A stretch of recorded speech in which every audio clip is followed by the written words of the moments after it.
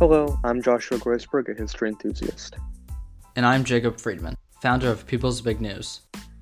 And this is Gen Zers Talk Politics. This is where two members of the next generation of American adults talk about what's going on in the world. Since the whole world is on fire, we might as well take a crack at delivering some insightful analysis and maybe some comedy along the way. So we got two stories from the month of August. We got the student loan forgiveness and the FBI's search of Mar-a-Lago in connection to missing intelligence documents. So start off with student loans. Biden recently announced that the administration will forgive $10,000 in student debt for individuals making under $125,000 a year and couples making $250,000 a year, with $20,000 forgiven for Pell Grant recipients. Students who get federal aid made up of grants that don't have to be repaid, but they also do get student loans as part of their college education. He also extended the pause on student loan payments that's been continuing throughout the pandemic for one more time through the end of the year, and is limiting payments on undergraduate loans just 5% of borrowers' income. Right now, the ballpark estimate for what this whole plan might cost is about $500 billion. That's one of the estimates going on right now from the committee responsible for our budget. But let me just say this right off the bat. This is a highly contentious issue. This is a policy issue. This is not life or death, but this is still a very controversial issue. It should be about the right-wing Republicans.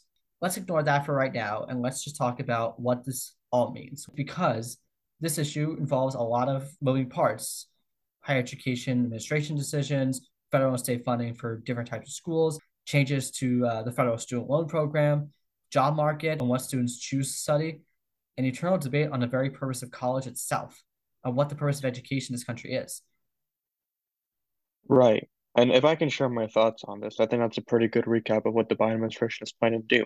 First of all, I don't think that this limited loan forgiveness put forward by the Biden administration, it won't fix that much bigger issue that's been happening in the United States for decades, which is college tuition rates have significantly increased over the last 40 years.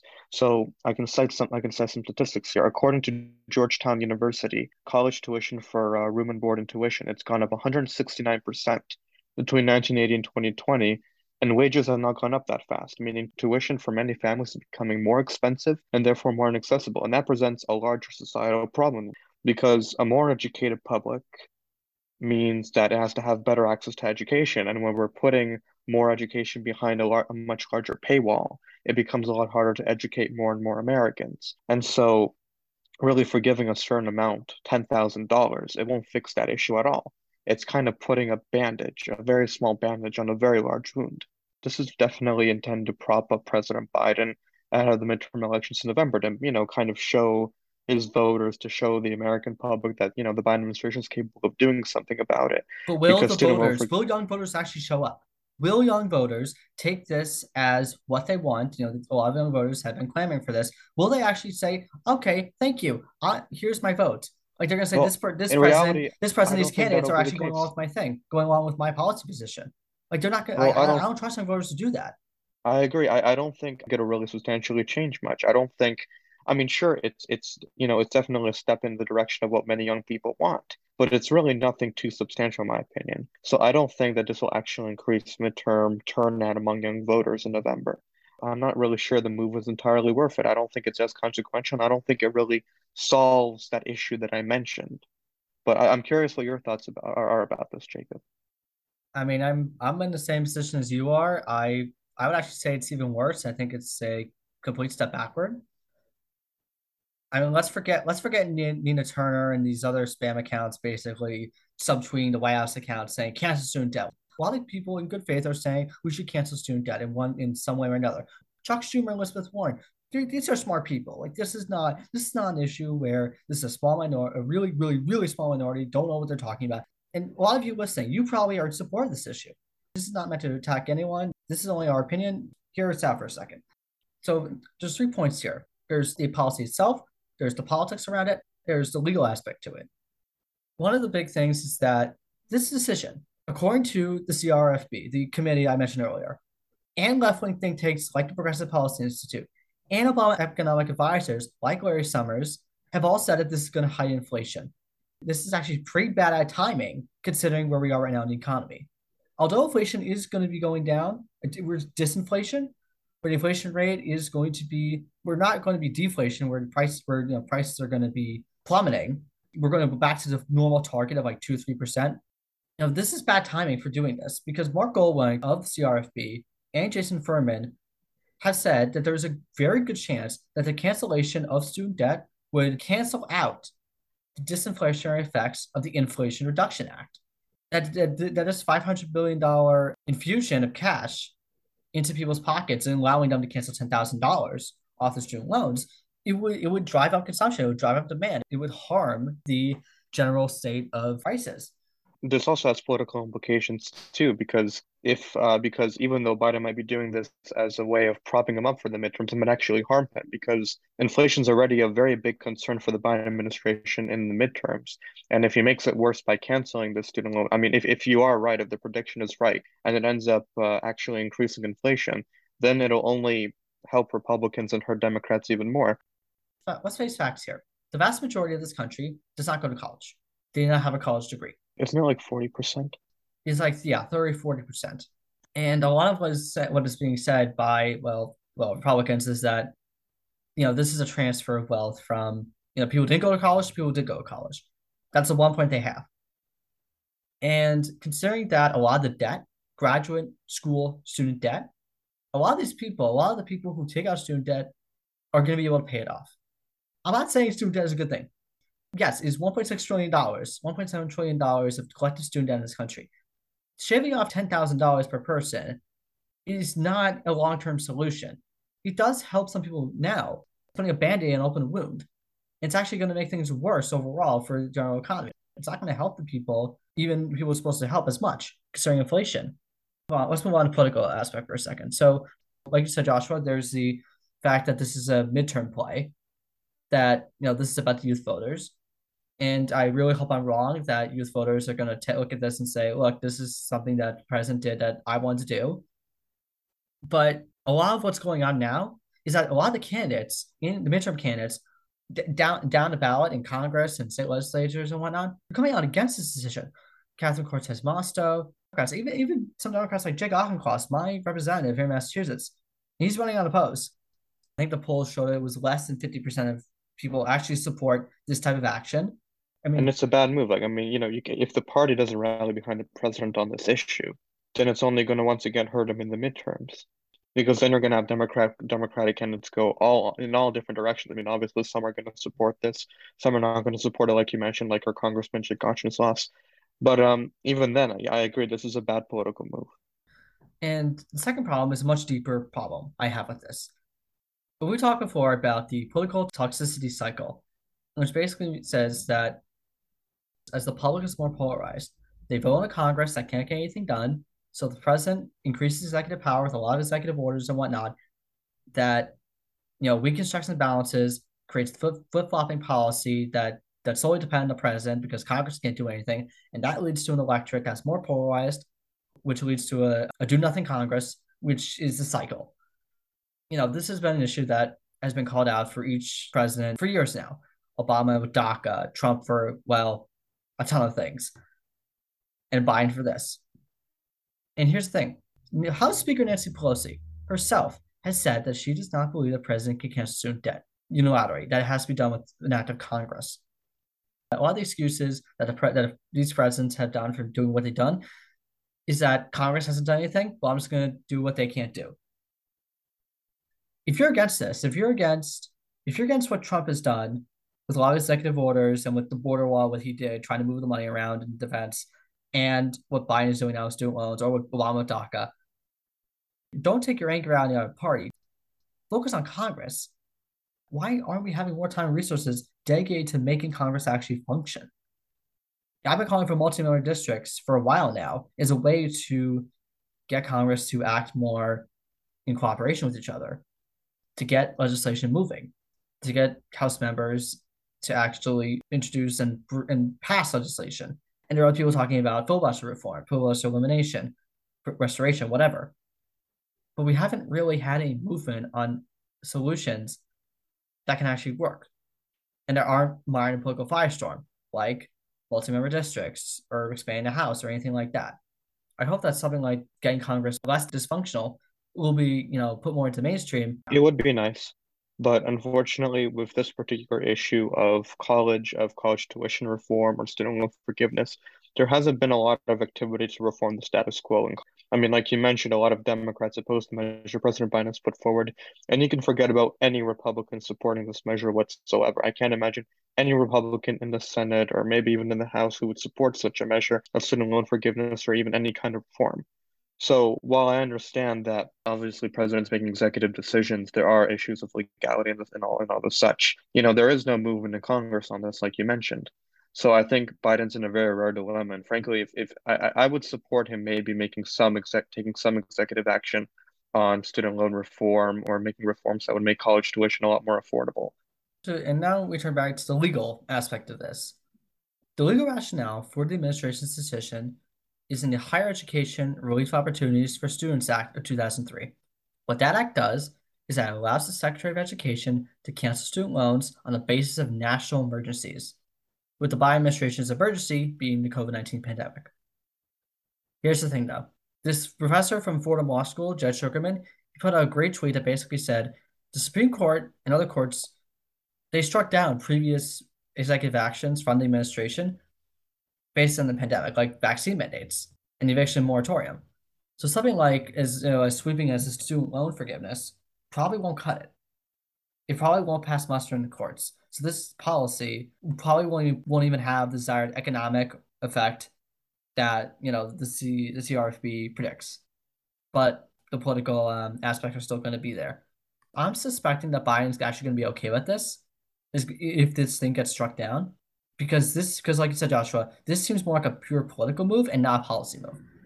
My memory's a bit fuzzy, but I'm like 99% sure that in the 2020 primaries, Biden didn't really have a lot of what a lot of progressives and a lot of Bernie supporters wanted for student relief. I'm pretty sure his platform did not include a lot about that in there. I agree with Joshua. I think this is very much Biden just like a Hail Mary to get youth voters, the last youth voters to come out before election season really starts. And so they can say, if it gets struck down, he can say, oh, don't blame me, blame the courts.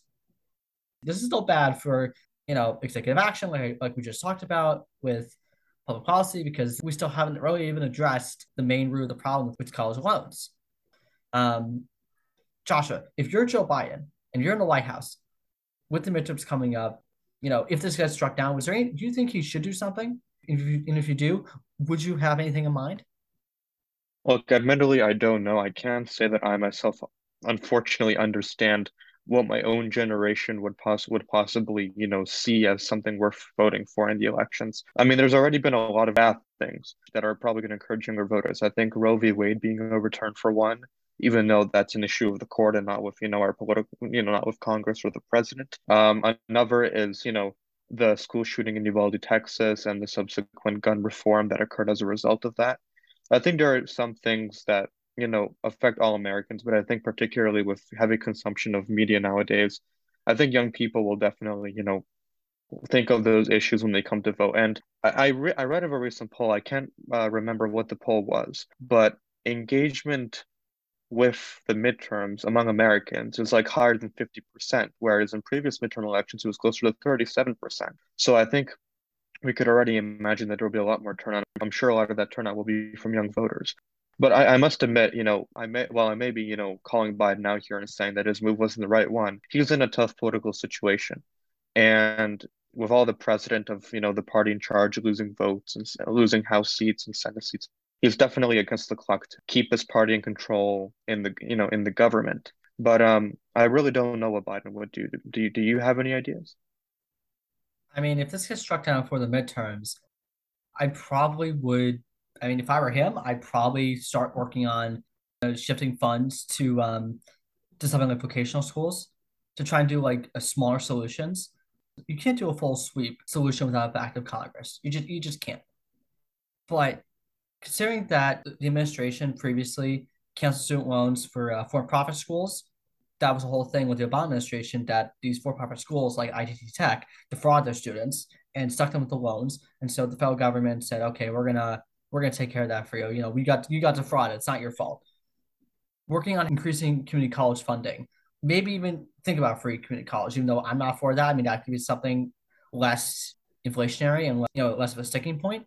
There also could be policy changes in terms of federal funding for schools because a lot of schools get federal funding, and the problem with a lot of schools is that they spend so much money on administration costs that they jack up the prices. They jack up what they charge students.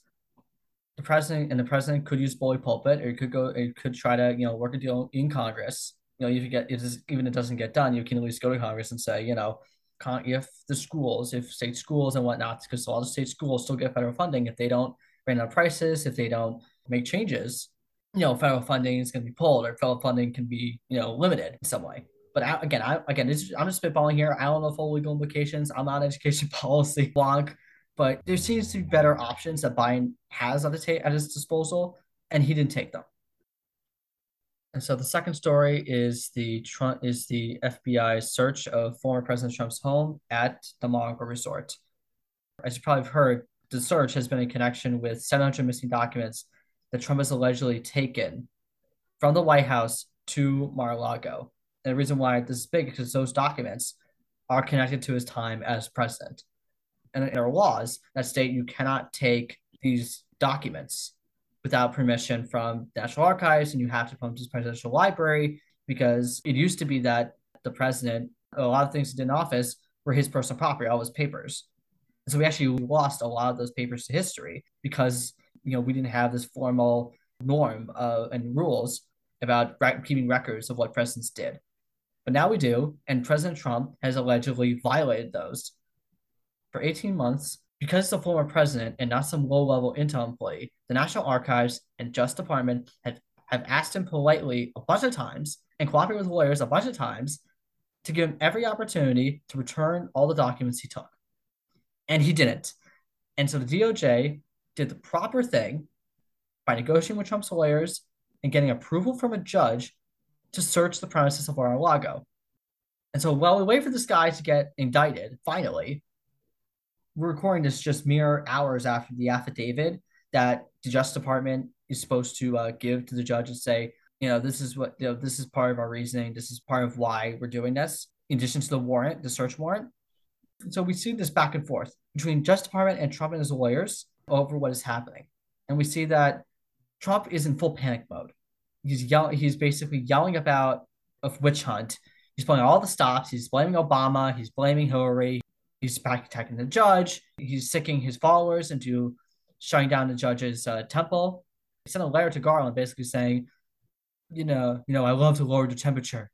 He can't stop incriminating himself. This man acts like a mobster. He wants to be a king. He wants to say, I'm above all of this nonsense. I can do whatever I want. I can take documents. I can do whatever I want. Article 2 gives me whatever I want. Yeah, right. And, obviously a raid on a former president's home, that's unprecedented. A lot of Trump and a lot of his allies are kind of hiding behind the fact that it's unprecedented to basically say, well, how are you able to go so far? I mean, you're talking about a former president here, but as Jacob, you mentioned, it's very well warranted. I think the big question is, I don't want to speculate too much about this because I don't want to say anything that might be too off kilter. But why would Trump want to keep all these documents with him in his private residence? I mean, some of these documents are really sensitive and pertain to issues of national security. Sorry, like we know earlier, to nuclear secrets, to intelligence, to, like I said, issues of national security. And of course, Trump's allies have rushed to defend him. And, they've claimed that the FBI was conducting a partisan war against Trump. The only problem is the head of the FBI, he was actually a Trump nominee who was nominated in 2017. I believe his name is Christopher Wray. And, like you mentioned, I'm also frustrated with this. I mean, Trump does really believe he's a king because he believes he's above the law, because he believes that as former president, he is really above the law. He's not. So the question is, how much longer can Trump avoid legal repercussions? Problems keep mounting for him. But the big problem is that, not even Nixon was this bad, right? Well, Nixon didn't violate the Espionage Act. Right. So Nixon's not even that bad. So the problem with Trump is he's able to hide behind a lack of precedent in possibly prosecuting a former president. Now, I think a lot of members of the DOJ and possibly Attorney General Merrick Garland, I think they're worried about taking steps. I think they're being very cautious because they know that there'd be huge political consequences because Trump's base is very much devoted to him. When someone takes documents that are supposed to be secret, that are supposed to be, or hell, if someone takes documents that are not supposed to be taken out, period, even if they're not classified, even if they're declassified, you can't take them out of your residence. You can't bring your work home with you if you work at the FBI. Reality Winner, I think that's what her name was. I think she took a single like document and she got 5 years in prison. Like this is not something that the federal government jokes around with. And just because Donald Trump was basically the head of some like criminal enterprise masquerading as a real estate firm, and did whatever he wanted because he was the head. He was like it was a family business. It doesn't mean he can treat the White House like that. It doesn't mean he can treat our people's house like that. The affidavit has confirmed that was what was in there wasn't just run-of-the-mill letters to French president. It was something to do with the FISA courts, like some of the most secret courts in the country that relate to foreign surveillance. It's related to human intelligence, possibly espionage, like actual spies. This is the president who decided to take this for whatever purpose, guys, to sell them, to barter with them, to keep them, to cover up something. One of the original reasons Justice Department got in detail about this is because one of the things back and forth between them and the lawyers for Trump was that these documents were not kept secret. They were not in a secret and secure place in Mar-a-Lago. Like there was a whole thing about a lock, and the people were going in and out of that room where the documents were stored, day in and day out. Trump and his people are not serious. They're not serious about national security. They're not serious about the jobs they took. They're not serious about the public service. If it's either to get rich or cover up, I don't care. We shouldn't care what they want to do with these documents because these people fundamentally don't care. They want to be treated like kings. They want to be this, oligarchy type, non-democratic, unaccountable system where they can be above the law, like you said, Joshua, and no one can touch them. Not Justice Department, not the courts, not Congress, not anyone. I don't think Attorney General Merrick Garland has to hesitate. I understand the position he's in. It's very hard when you're in an unprecedented situation where a former president, like you said, is just going around, above the law, completely ignoring requests from the DOJ and such.